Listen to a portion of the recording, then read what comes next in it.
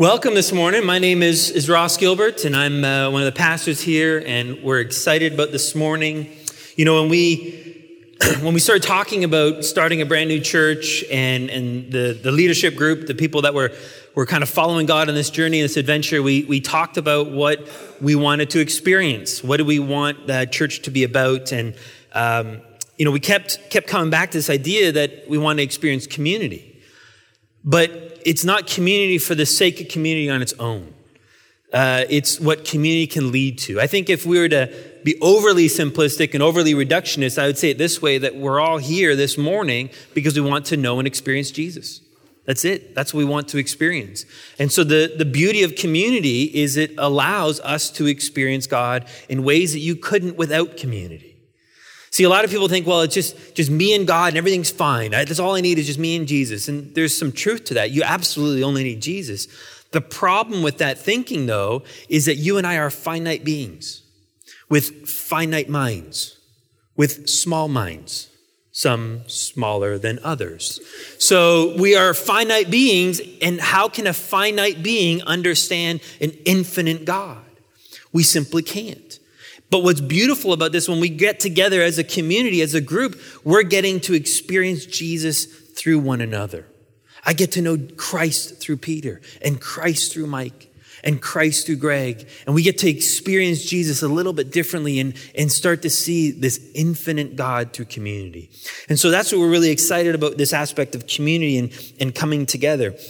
The concern I have, though, when we do come together is that, are we overly structured? So, for example, this week, we plan the songs and we organize those songs and we got a schedule for that. We're going to have these 2 songs and announcements and what's going to be in the announcements and then 3 more songs. And all those songs have been chosen by God. It's amazing to me how often those are the right songs for each Sunday because they fit in with what the message is, even though there isn't necessarily always that communicating what the message is going to be about. And so you can see God's working, God's planning through all that.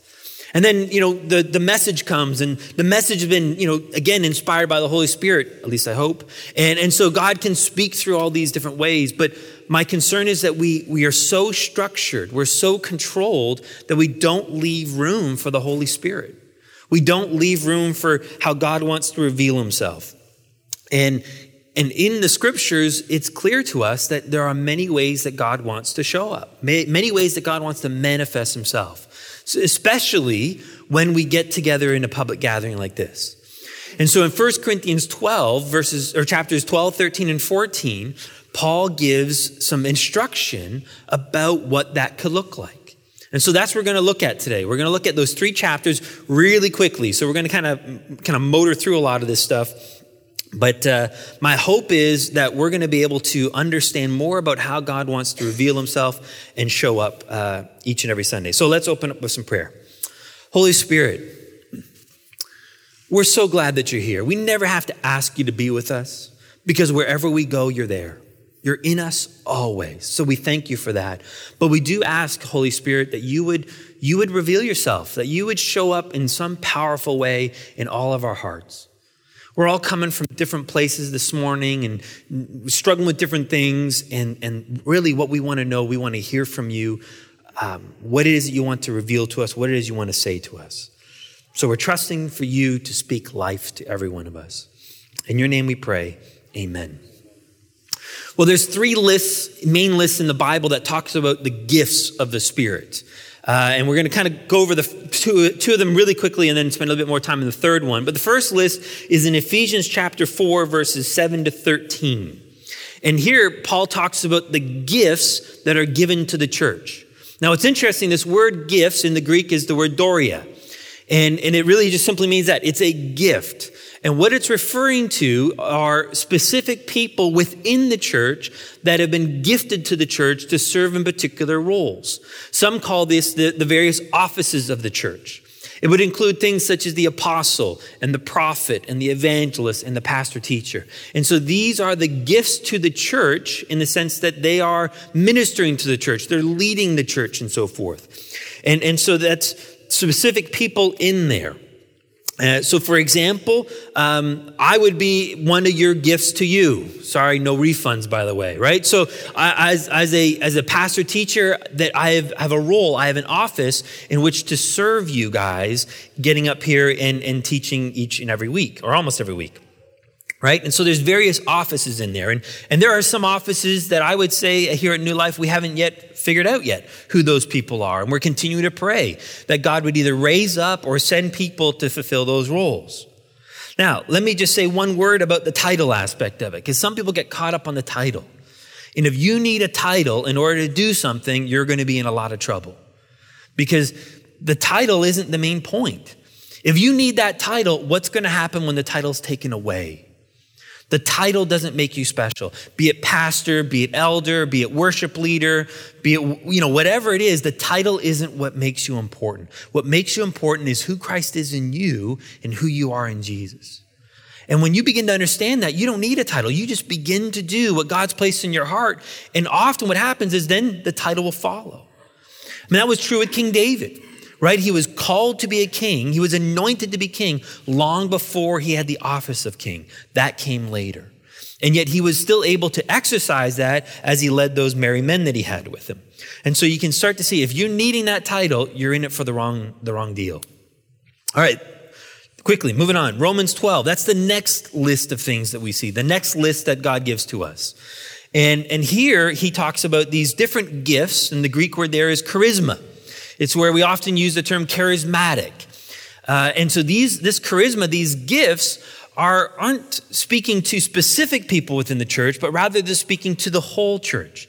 Meaning, whereas in the list in Ephesians is talking about specific people within the church, the list in Romans is talking about every person in the church. Every person has been granted or gifted in various ways. And so we've got some of those things listed on there, whether it be prophecy or service or teaching or exhortation, giving, leading, mercy. There are these 7 what they call motivational gifts. And basically what it is that when you were born again, when you were made into a new person, God gifted within you a certain kind of desire. A desire that it motivates you. Now, please understand, this is not talking about natural talents and abilities and so forth. It's talking about empowered by the Holy Spirit. So again, my motivational gift mainly is that teaching part. That's what drives me. No one has to stand here and convince me to teach. I just figured everyone wants to do that. That's how I'm wired. And other people are wired differently. Some people are wired to serve. God bless their hearts, right? Whether that be cleaning up or helping in the behind the scenes and so forth. Other people are just driven to give. Any hands on that one, right? So they're just wired that way. That's how God's wired them, right? And so that's wonderful. That's a motivational gift for us. But that brings us now to the third gifting, the third list, which is in 1 Corinthians chapter 12. And Paul here in verse 1, he says, "Now concerning spiritual gifts, brethren, I do not want you to be unaware." Now, what's interesting here, we've italicized gifts on the slide here. We made sure we did that because in the scriptures, it's italicized as well. If you have a good Bible, at least a Bible that's helping you to understand how it works. What I mean by that is the translators of the Bible, they've added some words in there to help clarify things. But they want to make sure you know that it was a translator that added the word, not the original writer, the Apostle Paul in this case. And so technically, literally what this word is, Paul says, I do not want you to be unaware of the spirituals. Concerning spirituals. The Greek word pneumatikos. Go ahead and say that word. Pneumatikos. Isn't that a fun word to say? I just think that's a great word to say, right? Pneumatikos. And so he's talking about these spirituals. And yes, I think it is right that he's talking about gifts. But what's interesting here is, again, he's using a different word. It's a different word from the group of lists in Ephesians. That was Doria. It's a different word from the list in Romans. That was charisma. So what we're seeing here is these gifts aren't talking about the same list where he's just giving you in piecemeals. He's giving different lists that apply in different ways. Where the one in Ephesians is about specific people, offices in the church. The one in Romans is talking about every believer and how we're driven, how we're motivated. This list here in Corinthians is talking about especially manifestations of the Holy Spirit. How will the Holy Spirit show up? How will he express himself specifically when we gather together in a public sense, in a public worship, in a public gathering. And that's really important that we need to understand here, because beginning in chapter 11, around verses 17 and 18, Paul started talking about when you gather, this is what it ought to look like. And he talked about communion, and he talks about these manifestations of the Spirit and so forth. That's what he's talking about in this passage. So I say that because it might be a little bit different than when you're by yourself. When you're just you and Jesus and you're having some time and prayer and so forth, that might look different than what Paul's talking about in this passage. Does that make sense? So kind of keep that in the back of your mind, because it is going to be kind of important to what he's talking about. Now, these manifestations, these gifts that he gives for us, if you read here in verse 7, it says that these manifestations of the Spirit are for the common good. That's, again, really important, that these manifestations are not for you primarily. It's not to show anything off. It's not to confirm anything. It's not about you. It's so that others would benefit. Others would be blessed by it. That God wants to work through you. He wants to use you in such a way that others would experience the Holy Spirit. Others would experience Jesus. And so he gives us a list of what that might look like. It might be words of wisdom. It might be words of knowledge. It might be faith or gifts of healing or miracles. And then discerning prophecy and discerning spirits, tongues, and the interpretation of tongues. So there's a long list of different things that he's talking about here.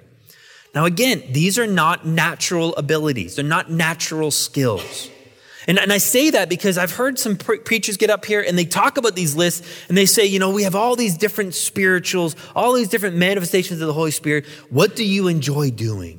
Oh, are you good about accounting? Well, then God's given you the spiritual gift of accounting so you can do the church's books. Oh, praise God for that. Oh, you have the spiritual gift of gardening, Sue? Wonderful. God has blessed you so you can mow the lawn. Isn't this wonderful how God has gifted you with the spiritual gift of lawn mowing? Right? I mean, that's not what he's talking about. To be honest, I think most of the time that's just manipulation. That's just trying to get people to serve for the wrong reasons. That's not what it is. It's not talking about your hobbies, your desires, and it's wonderful. If you want to do those things to help out the local church, excellent, go for it. But that's not what he's referring to. He's referring to specific ways the Holy Spirit will manifest itself when we get together and how he wants to express himself. And again, it's for the common good. It's not just for me, but it's for the edification, the benefit of everyone else around us. Now, we're going to focus in on two of those in particular because Paul spends the majority of his time in chapters 12, 13, 14 talking about two in particular. And those are speaking in tongues and the gift of prophecy. Now, two things. I've struggled with sharing this message. I struggled over, is this the right message to give and so forth. And part of it is because when we gather here on a Sunday morning, my goal in sharing with you guys is I want to share life with you. And I don't mean like share life, common life. I want to share the uncommon life of Jesus Christ. I want you walking out of here on a Sunday morning going, wow, God spoke to me. That I feel encouraged. I feel that there's hope in this world because it's a miserable world out there. I feel this abundant life that Jesus talked about in John 10. I got a taste of that at New Life Fellowship. So that's my goal. That's my hope. And my concern in this message was it's going to come across as a bit like policies and procedures. How do we do it? What does it look like and so forth? And what's the order around all that? And so my concern was I don't want it to be so structured and regimented that you don't hear life from this. But at the same time, I was thinking, but God, this is part of how you want to run the church. And this can lead to experiencing life down the road. Because it's more than just this Sunday. This is hopefully setting us up for what we can expect each and every Sunday, each and every time that we gather. And not even just on a Sunday morning, but hopefully throughout the week when we gather as groups even as well. Because God wants to show up. So that's where my hope is. At the very least, we'll experience life in that. But I also hope you experience life this morning. But here's the other reason, the real reason that freaks me out, if I'm just being brutally honest. This whole speaking in tongues thing, that just weirds me out. It really does. You see, you have to understand, I grew up in a faith tradition where it was taught that it ended. that this doesn't happen anymore because it just is too freaky. It's too weird for us. So it was taught that the moment the scriptures were closed, the moment they finished writing the book of Revelation, there is no more speaking in tongues. Problem solved. We don't have to worry about it, so we don't feel weird. And that's how I grew up. And so I've never really seen it. I've never really experienced it in a way that is I think, what Scripture's talking about. So it really does freak me out in some ways. But it also really excites me. Because here's why. I'm all about experiencing Jesus. I'm all about whatever he wants to give. I'm here, Jesus. Lay it on me. And what excites me about the potential of this is getting to see Jesus in each and every one of you. Seeing you get up and share on a Sunday morning or when we're gathering sometime throughout the week, seeing God manifest, show up through you. So that's what I'm excited about, and that's what we're going to look forward to. Amen? All right. So here's the other thing, though, I would say. In 1 Corinthians 14, verse 26, Paul writes this: "What is the outcome, brethren? When you assemble, each one has a psalm." That would be singing, right? So we've had that with the worship. Each one has a teaching. That would be what I'm doing right now. Another has a revelation. That would essentially be a prophecy, and we'll explain that. Another has a tongue and an interpretation. And let all be done for edification. The implication that Paul's saying is, it's going to happen. Or it ought to be happening at the very least. So we want to talk about it. We want to explore it because we want to see it. I don't know if it's going to happen every week. And if it does, I'm all for it. That's great. But I do think it's going to happen. So as Paul says, I don't want you to be unaware. So that's what we want to see. We want to actually see if we can understand it. So let's look at first about speaking in tongues, right? And again, we're not talking about speaking in tongues in private when it's just you and Jesus sitting in, your room or in your car while you're driving or just sitting in traffic. We're talking about a public gathering. When we gather together as a group, open to the public, what does that speaking in tongues kind of look like? Now again, I've never experienced it. I've never done it. I've never spoken in another tongue. Some would say, I don't even speak English well, so why would you even try and take on another language? And I totally get that, right? But it is there. And so we need to understand what this is, right? And so what we're going to look at here is, first off, not everyone speaks in tongues. That's really important to understand. In 1 Corinthians 12 and verse 30, Paul says this: all do not have gifts of healing. Meaning, does everyone have the power to heal people? No, right? Not all have gifts of healing, do they? All do not speak with tongues, do they? All do not interpret, do they? Now, he goes on later and says, I wish that you would speak in tongues. So he's not putting it down. He's not diminishing it, but it's not everyone that speaks it. And I say that because there are some churches that teach that it is a sign of faith, that you've come to faith in Christ, that if you're a true believer, you ought to be able to speak in tongues. Others see it as a sign of the filling of the Holy Spirit. And so you need to speak in tongues in order to, as evidence that you've fully received the Holy Spirit. That when you got saved, you're only half full, but then you ask for a full filling, and then you're overflowed, and now you begin to speak in tongues, and that's the evidence of it. That's not the case. Bluntly, flat out, that is not the case. That is not true. And there's been so much guilt, so much manipulation, so much condemnation that's gone with that. And I've heard people, they felt horrible, so they fake it so they can get, fit in and belong. That is not the point. That's not what it's about. It's not about maturity. And I say that because it's recorded in 3 times in Scripture of when someone began to speak in tongues, and all 3 times they were new believers. So it wasn't about maturity. It was about something else. So we want to look at that, what it was about. The first 2, one in Acts 2 and the other in Acts 10. They were more about, it was a sign. It was conveying a message in the fact that they could speak in tongues more than anything. So the first time in Acts chapter 2 was at Pentecost. So this is where Jesus had already kind of floated up in heaven, and he instructed the disciples to gather together and pray and wait for the Holy Spirit to come. And so while they were praying in this room, the Holy Spirit descended and came upon them. It says there was like tongues of fire came on them, and they all began to speak in a tongue. Now, what's interesting here, that tongue was another human language. It was a proper language. So some would have spoken in Hebrew, and others would have spoken Greek, and others would have spoken barbarian, and so forth. They're all speaking known languages. And we know that because the people around began to hear that. And they're like, how are these people speaking my language? How are they speaking my tongue? And do you realize how that gets people's attention? Well, that was the point. Suddenly, you had thousands of people coming and listening, going, what's going on? What's happening here? And now that everyone's had their attention, Peter gets up and he preached the very first gospel presentation, the gospel message. And he talked about what Jesus did and the forgiveness of sins and how they can believe and receive that. And it says 3,000 people were saved that day. So the first time it was about the birth of the church. Welcome, it's here.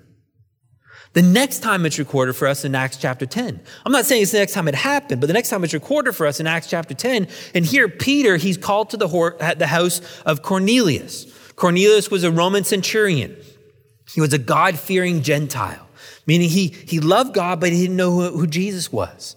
And so God led Peter to go and speak to these Gentiles, and he's in the midst of talking about Jesus and the forgiveness of sins. And in the middle of that, suddenly they all break out in tongues. All these Gentiles. And the Jewish people that were there with Peter were shocked. They were blown away. Because what it said, what God was intending to do, is that Jewish believers and Gentile believers are equal. See, up to that point, the Jews felt that they were superior to this because Jesus was a Jew. It was part of their Jewishness and so forth. And for God to now send the same to the Gentiles, and the Gentiles had the Holy Spirit to the same degree that the Jews did, that's what was shocking. So why was it recorded? Why was the importance of speaking in tongues here of these new believers? It was God sending a message. One isn't better than the other. So again, it's not about maturity. It's not about being more spiritual. God was saying you're all equal. Does that make sense? All right, so that's really important to understand. It's not that you're more mature or more spiritual and so forth. All right, the next thing. The thing about tongues is what's so important of it, you need there to be an interpretation. Because otherwise it's pointless. So let me back up a little bit. In my studies, I'm not 100% sure on this, but in my studies, I think in the public gathering, when we get together, the language that's going to be spoken is going to be a known human language. Now, I'm not saying that there is not a heavenly language, right? There's some debate over this. Is there a heavenly language? Is it a human language? I do think that there is a heavenly language. And I say that because in 1 Corinthians 13:1, Paul says, if I speak in the tongues of men or of angels, which means there apparently is some kind of a heavenly angelic language, which kind of makes sense if you think about it, because I'm pretty sure the angels aren't there speaking English, and I don't think they're doing sign language. So I think there's got to be some kind of a heavenly angelic tongue. And so I think there is that, and I think that you can pray that in private, but when you gather together as a group, that's going to be a known human language. And there's a few reasons why I think that. Number one, when Paul talks about, he lists that in 1 Corinthians 12, he talks about the various kinds of tongue. And so various kinds, the Greek word there is genos. It's where we get the word genealogy from, or kin, or kindred from. It's talking about nationalities. So he says there are various kinds of national languages, which kind of makes sense, right? There's things like Korean, and German, and Romanian, and Serbian, and English, and redneck, right? There's all these different languages out there. And so we have these languages, and so it's going to be a known human language. It's going to be a various kind of genos tongue. That's one reason why I think it's going to be human. Here's another reason why I think it's going to be human. The whole reason for the tongue in the first place. And I think this is where it's been most often abused. No, I shouldn't say abused. I take that one back. Can we edit that out? Thank you. So it's been most often misused in speaking in tongues. And what I mean by that is, Paul says in 1 Corinthians verse 22, it says that tongues are for a sign not to those who believe, but to those who are unbelievers. Meaning when someone gets up to speak in tongues, it's not for us believers. It's for those who don't believe.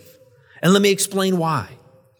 Imagine being an unbeliever coming into this auditorium, coming into this gym, and you're sitting in and you're checking this out, and we're talking about what Jesus has done. Have you ever noticed that we talk about some pretty odd stuff around Jesus? Right? He's God, but he came as man, born as a baby. And then 33 plus years later, he is crucified for your sins, all of your sins. Every single one has been forgiven. I mean, even that sin? Yeah, even that sin. All of it's been forgiven. And if you receive him, then you'll be washed clean. You'll be united into his family. You'll be made one with Christ, and you'll be crucified with him on that cross 2,000 years ago. You'll be buried and raised up, and you'll be seating with him right now in heavenly places. That's what the scriptures teach. That is the gospel. Put yourself in the shoes of an unbeliever. That's weird. That's like, do you believe that stuff? Right? I mean, that's some odd stuff. So here's what's amazing. What God understands that, knows what they're feeling. So what he will do, he might manifest himself, and someone would get up and they would begin to speak a language they do not know. Again, it might for me just be English, but for others, it would be getting up and then all of a sudden they speak German. They speak Portuguese and they share a message. And again, that unbeliever's like, well, that was really weird. What's going on there? And then someone else gets up and translates that. And they're like, wait a minute. How'd you do that? How do you not know that language? And you just spoke it fluently. And this person over here who might not know the language, they interpreted it. And they interpret it properly because I know that language. Oh, okay. You got my attention now.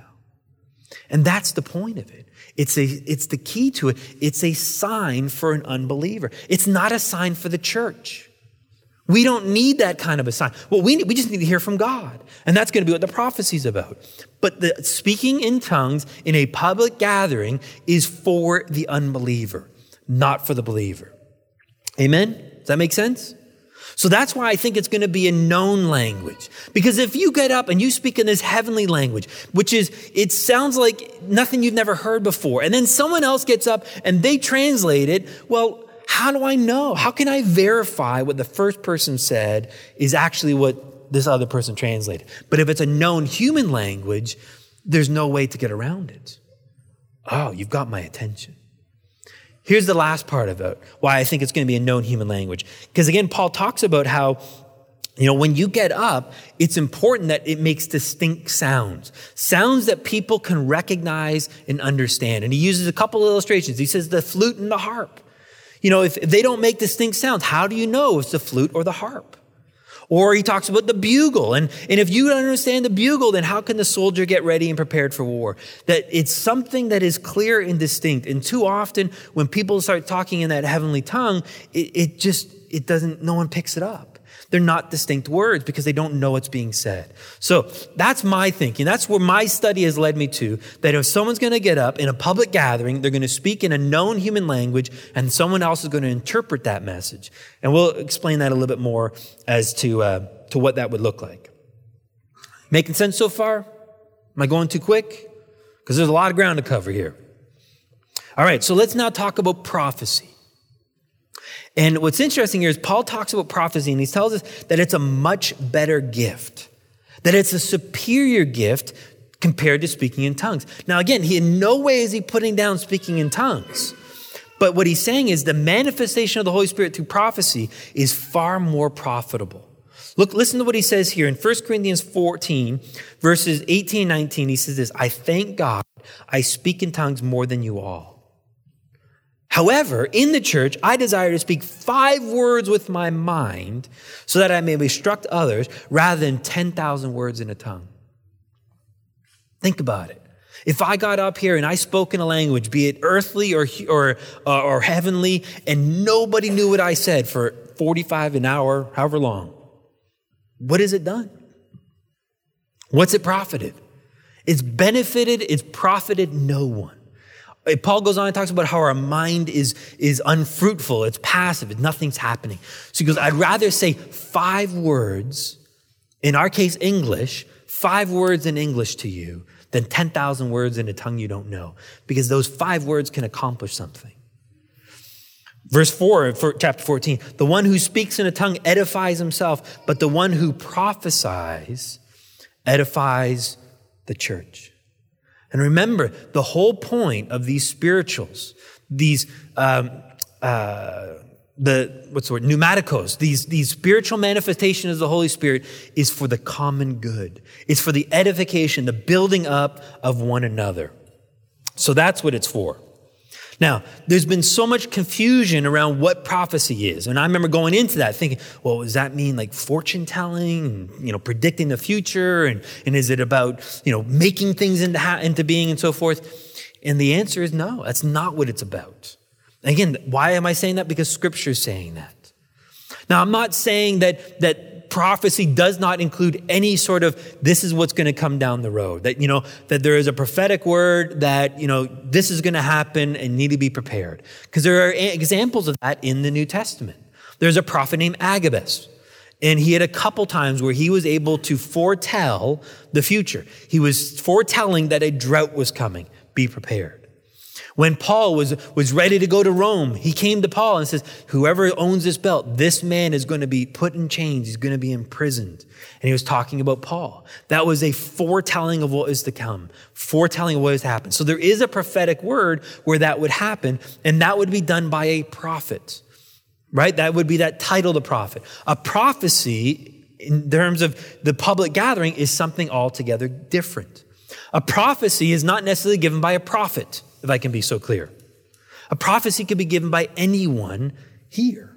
Anyone in the moment could be led by God to offer up a prophetic word for the benefit, for the common good of the church.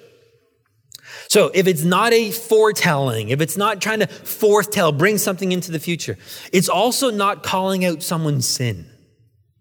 That's not the point. Because again, it's a public gathering. There may be a time for that, to pull someone aside and say, hey, you know what? I got to talk to you about this. This is not okay. And we begin to confront Robin about his love for the Ottawa Senators, right? So there might be a place for that sort of thing.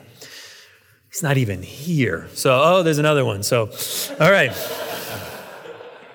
That's not the point of it, right? It is not calling out for sin. Because if there is, Scripture says, pull them aside in private. Talk to someone in private if that's the case. That's not what this manifestation of the Holy Spirit in prophecy is about. It goes on for us and explains to us in verses 3 and 4 of chapter 14. The one who prophesies speaks to men for edification and exhortation and consolation. That's the point. That's what a prophecy is going to look like. Oh, I thought about that. And I'm like, well, that makes way more sense. That's why, again, Paul thinks a word of prophecy is way better than a speaking in tongues. Because a speaking in tongues is all about the miracle, the sign, wow, this happened. They spoke in tongues, but that's where it ends. But a prophecy speaks to your heart. Prophecy is a word from God in this moment to encourage Jeremy. But not just Jeremy, but also Sarah. And not just Sarah, but also Denise. That God is wanting to connect with us this morning. And that's what excites me. That the God of the universe, the God who spoke all this into existence, thought it was really important to say something to you on this Sunday morning. How majestic, how glorious is that? And that's what we want. And it's going to be about edification. Edification means to build up, not to tear down. It's not going to be what a lousy person you are and you need to do more and you're not working hard enough. None of that. There will be no condemnation. Romans 8:1, there is not yet one single condemnation for those who are in Christ Jesus. God is not in the business of beating you up, ever, flat out. It's not to tear you down. It's not to make you feel miserable and guilty, to condemn you. It's to build up, to encourage, to exhort, to call to himself, to console, to comfort, to come alongside and to strengthen. That he says, I know what you're going through and I know it's not easy, but I want you to know I'm right here. And in some way, in some phrase or words, he's going to convey that message to his church. So what does that look like then? I thought about that some more. And I realized, you know what? I've been seeing it the whole time. We just didn't call it prophecy. We didn't recognize it as such, but it's been happening. It was happening here this morning. When Peter talked about, freedom to fail here, that was a prophetic word. Again, we don't think of it in that sense because we have this misconception of what a prophetic word is. We think it's about telling the future and so forth. It isn't about the future. It's about encouraging and building up. If you were here last week, you would have seen it. When my beautiful wife was sitting right around here and she talked about how, the people up here leading the worship are no different than the rest of us sitting on that side of the chairs. It's just that these people have a little bit more practice, she said. But we're all engaging and worshiping together. And I reflected on that. What a beautiful word of encouragement. A beautiful word of edifying and consoling and inviting people in. And I talked to her afterwards and she goes, I didn't have anything planned. I just felt that God wanted me to say something, and so that's what it was. That's a prophetic word. Let me illustrate another one. We have a video that I want to play. Now, this one's a bit more polished, I would say, than the typical one. It's a very gifted speaker, a man named Graham Cook. But as I thought about what a prophecy looks like, I want you to see it. I want you to get an idea of what to expect. So let's play this video by Graham Cook. The Lord says that there is nothing that you can do that would make him love you more. There is also nothing you can do that would make him love you less. He loves you because he loves you, because he loves you, because he loves you, because he loves you, because he loves you, because he loves you, because he loves you, because he loves you, because he loves you, because that is what he is like. It is his nature to love. And you will always be the beloved. And his love is unchanging. And he loves you 100%. He won't love you any better when you become better. He loves you 100% right now. And even if you have no plans to become better, he will still love you 100%. Because he loves you, because that's the way that he is. And even if you don't want to change, he will love you 100%. Even if you have no plans to walk with him, he will love you 100%. Because that's his nature. He loves all the way, all the time. His love is unchanging. What will change, says the Lord, is your ability to receive my love. And this evening, I want to cram some more of that ability inside you. So I challenge you, says the Lord, open your heart to me. Open your heart to me. And you will receive more of my love than you've ever experienced before.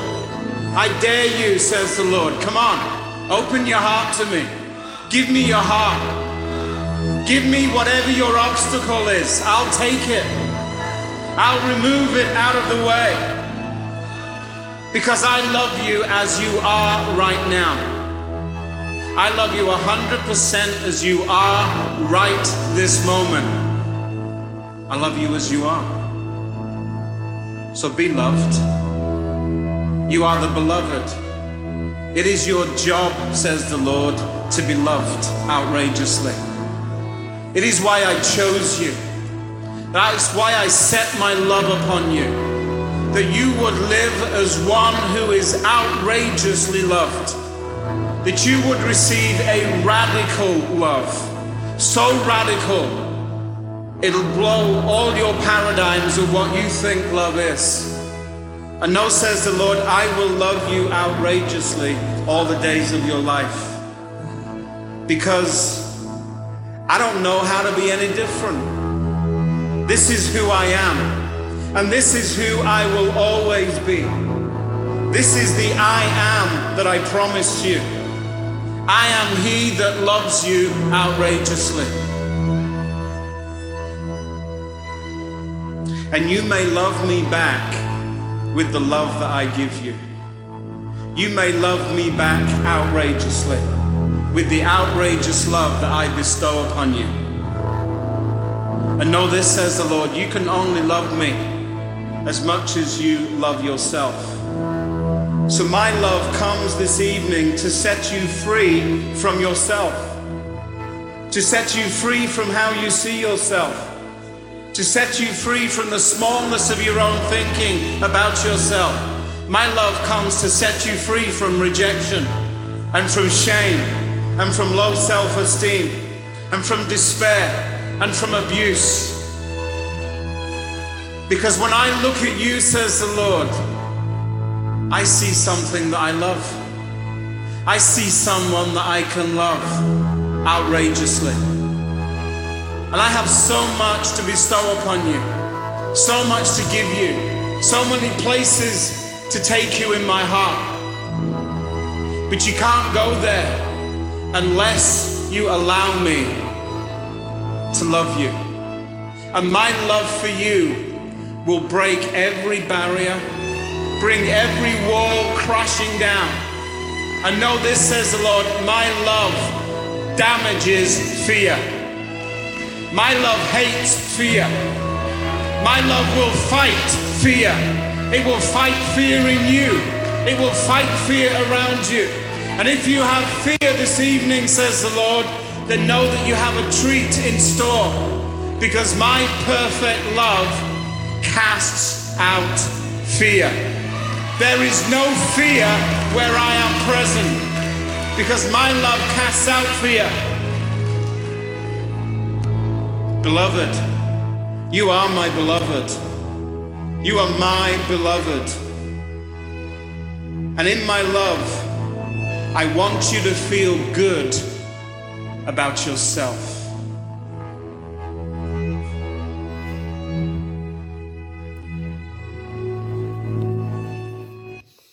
Let me ask you, do you feel encouraged? Do you feel built up, comforted, and consoled? That's what God wants to share with us every time we get together. And this prophecy, this opportunity is simply making room for the Holy Spirit, for God to speak to us. Now, order matters to this. Paul felt it was very important. He says that, whatever we're doing, in 1 Corinthians 14, 39 and 40, he says, therefore, my brethren, desire earnestly to prophesy, and do not forbid to speak in tongues. But all things must be done properly and in an orderly manner. And the reason he said that isn't because he's all about control. Why he said that, it was about, he understood that unbelievers might come. And they would listen, because this is how they're learning about Jesus. And we didn't want to send them running for the exits because it looked like something out of Animal Farm. It's not about that. So it needs to be done in an orderly manner. And so in chapter 14, verses 26 to 40, Paul gives us some instruction of what that looks like. Now, we're not going to go in verse by verse to it. You can read it on your own, but I'm going to give you the Cole's note, or the summary version of what that's going to look like here at New Life. So, number one, it has to be about a prompting of the Holy Spirit.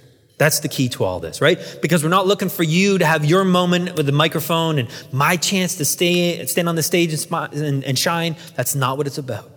There is something that God has put on your heart to share. And so if that's the case, then what we're going to ask you to do is I want you to come and speak to myself or Greg. So Greg's here. He's on the drums, the good-looking man, according to Megan. Greg and I are the elders here at the church. And so we want to use that as an opportunity for a couple reasons. One, because it does talk about there being order, so we're using this sort of as a gate. And I say that because I heard one time someone got up and they had something to share, and so they asked someone, is it okay if I share something? They said, sure, go ahead. And so this lady gets up there on stage, and it was this great time of worship, and she says, oh, this is so wonderful. This is so great. I think my God should get together with your God, and they're going to have a great time hanging out together. Okay, so we want to have a little bit of that to kind of say, that's not probably from God to share. So we want to save that person maybe for some embarrassment and so forth, so that we're going to have some kind of a gate towards that. Also, in terms of when is it time? When is it appropriate to share? And you're gonna have to trust Greg and myself as the elders to kind of make that choice, because maybe it's too late in the service, or maybe there's a great point for it. And we'll say, yes, just let's wait this song and then we're going to go do it and so forth. So we want you to come approach either myself or Greg. Now we realize though that maybe Greg is up here worshiping, or maybe he's in the Sunday school, or maybe he's up here teaching on the Sunday and I'm away, or I'm up here teaching and Greg's away. So we have other people that we want you to also to go to if Greg and myself are not available, and that would be Josh and Robin. And so the four of us, one of us should be here at this point somewhere during the service, and you could kind of approach one of us quietly and just kind of whisper, I got something I think God wants to share with the church. Okay. And what will happen is that elder and you would come up here, and we'll just kind of stand here in the wings by this wireless microphone, and that will be the sign to whoever's up here, whether it be the worship team, be the person who's speaking. They will see, oh, someone's got something to share. Maybe they finish the thought if they're speaking, and they finish the song if they're singing, at which point the elder would then kind of introduce what's happening. Hand the mic over to you, and then you get to share. Now, if it's going to be a speaking in tongue, before you share, we have to pray and see if there's an interpretation. And the reason for that, again, is that's what Paul says. Paul says if there is no interpreter, if there's no one to give an interpretation, then that person is to sit down and be silent. Why? Because there's no point. You get up and you speak in a tongue, be it earthly or even be it angelic, but there's no interpretation. It's meaningless. It's just words hanging in the air. And so if there's someone to interpret, then they would go and they'd share that tongue. Now, I would suspect that that's going to happen less than the prophecy. And the reason I say that is because chances are most people here are going to be believers. But as unbelievers come in, maybe God will bless us with some of that interpretation, or some of that speaking in tongues and the interpretation as a sign for them. So if you see someone coming up and speaking in tongues, begin to pray, because God is leading someone to know him for the first time. Amen? Scripture also says to limit it to 2, 3 at the most. And partly because God understands nursery workers and how hard it is. And so he wants to make sure we don't run too long for that, right? And so again, maybe the elder says, we don't have time for that. And you're going to have to defer to their wisdom and just, even if they're wrong, like Greg is some of the time, but just trust them with that, right? And then the last part of that is, if it's a word of prophecy, then Scripture asks that, Paul says, that others will judge it. Now he says the prophets will judge the prophecy. And I don't know if we're at the point where we can comfortably say who has in that gift of office of the prophet. I think I have some suspicions of some people, but we're not fully sure. But what we're going to do is the elders at that point are going to affirm it or not. And again, if someone gets up and says, my God should play with your God, we're going to correct that, just so we're clear, because we need to protect everybody. But if it is a word from God, then we want to affirm that, and that we would receive that. And maybe there's a call to action as a result of that. We're not sure. But we do want to recognize that. Now, with all that, you have total freedom to fail. Right? I thank you, Peter, for being the visual illustration this week. Total freedom to fail. You are more loved when you blow it. Because we laugh, we get to have a great time about it. It's a funny story. That's it. You're still loved, but you're also more relatable. So we're kind of fumbling through this, I feel like. I think we have a handle on it, but we're kind of fumbling our way through it. But we're trusting that God's going to meet us through this, and he's going to do something and show up in a powerful way. Oh, I don't have time for that. That's unfortunate.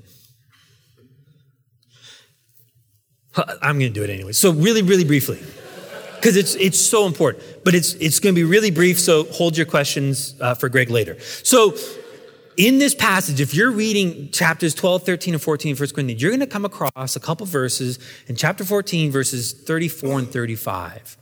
And in there, Paul says, I do not permit a woman to speak, that she should instead be silent until she goes home and then talks to her husband. All right? So Greg's going to answer that afterwards for you. Okay, let me give you a really quick answer. That does not mean women cannot speak in church. I say that for a few reasons. Number one, in 1 Corinthians 11, in verse 5, Paul talked about women praying and prophesying in church. So women are encouraged to do so. They are encouraged to do so here. I want to be very clear. There will be a woman up here teaching one Sunday morning. That is welcome, that is encouraged, that is biblical. I want to be abundantly clear. So what does he mean? Why is he throwing those two verses in there about women being silent? What he's talking about, if you look at the context, it's all about prophets judging the prophecy. And then he says, now the woman is to be silent. If not, she should go home and talk to her husband about it. I believe what Paul is saying there is he's talking about the wife. So let's suppose Greg gets up here and he shares a prophecy and it is really, really odd there, right? Way, way out there, right? Just sort of that my God should play with your God sort of thing. And Megan gets up and says, Greg, that was wrong. That wasn't right. What has that done to their marriage? Yes, it wasn't right, and it was clearly heretical and wrong, but now that's caused a huge rift in their marriage because Megan has publicly disrespected Greg in front of everyone. So Greg, being the kind of guy he is, will go home and he will stew over that maybe, and that's going to cause conflict in their marriage. So what is Paul saying? Wife, if your husband blew it, don't embarrass him in public. Wait till you get home and talk to him then. That's the be silent part. Let someone else humiliate him and save you the grief is what it's about. All right? So really briefly. So women, are they allowed to speak? That was a lot of guys saying, right? Women, are you allowed to speak? Yes. Amen, right? And if your husband blows it, do you publicly humiliate him? No. All the guys should have said louder on that one. All right? Okay. Last thought, and then we're going to close here because what's interesting is he starts in chapter 12 all about talking and speaking in tongues and prophecy. And he explains it in more detail in chapter 14. But in the middle is this chapter 13. And it's probably, unfortunately, it's known as the wedding chapter, right? What love is. And it's so not about weddings at this point. What Paul says at the end of chapter 12, he says, earnestly desire the greater gifts. Earnestly desire this prophecy, which is greater than speaking in tongues. But let me show you a more excellent way. Let me show you something that is even better than prophecy. And he starts talking about love. He says, you might speak in the tongues of angels or of men, but if you have no love, you're a clanging cymbal. Gong, gong. You may prophecy and have all the wonders out there and all the mysteries of the world, but without love, it's nothing. It's pointless. Love one another. That's what's so powerful. That's what's so key. That's what's so big about all this. And so when he wraps up that great chapter 13, he comes back to verse 1 of chapter 14, kind of transitioning back to what he wants to talk about. And here he talks about how it's good to speak in tongues, right? Desire to speak in tongues. Desire these gifts, right? Nothing wrong with it. But pursue love. That's way better. So when it comes to spiritual maturity, it's not do you speak in tongues. It's not can you get up and give words of prophecy. It's how do you love? How does Christ living through you love other people? That's what maturity is. Let's pray. Heavenly Father. Oh, Father, there's so much here. And I pray that each person would go home and read these 3 chapters, 12, 13, 14, back to back, and they would understand your heart of what it means we get together as a group in a public gathering and how we can bless one another, how we could edify one another, be it through speaking in tongues for the sign of an unbeliever, or be it through prophecy, which is a sign to us believers. I pray, Father, that there's freedom in this passage. I pray, Father, that there's life in this passage for all of us. In your name we pray. Amen.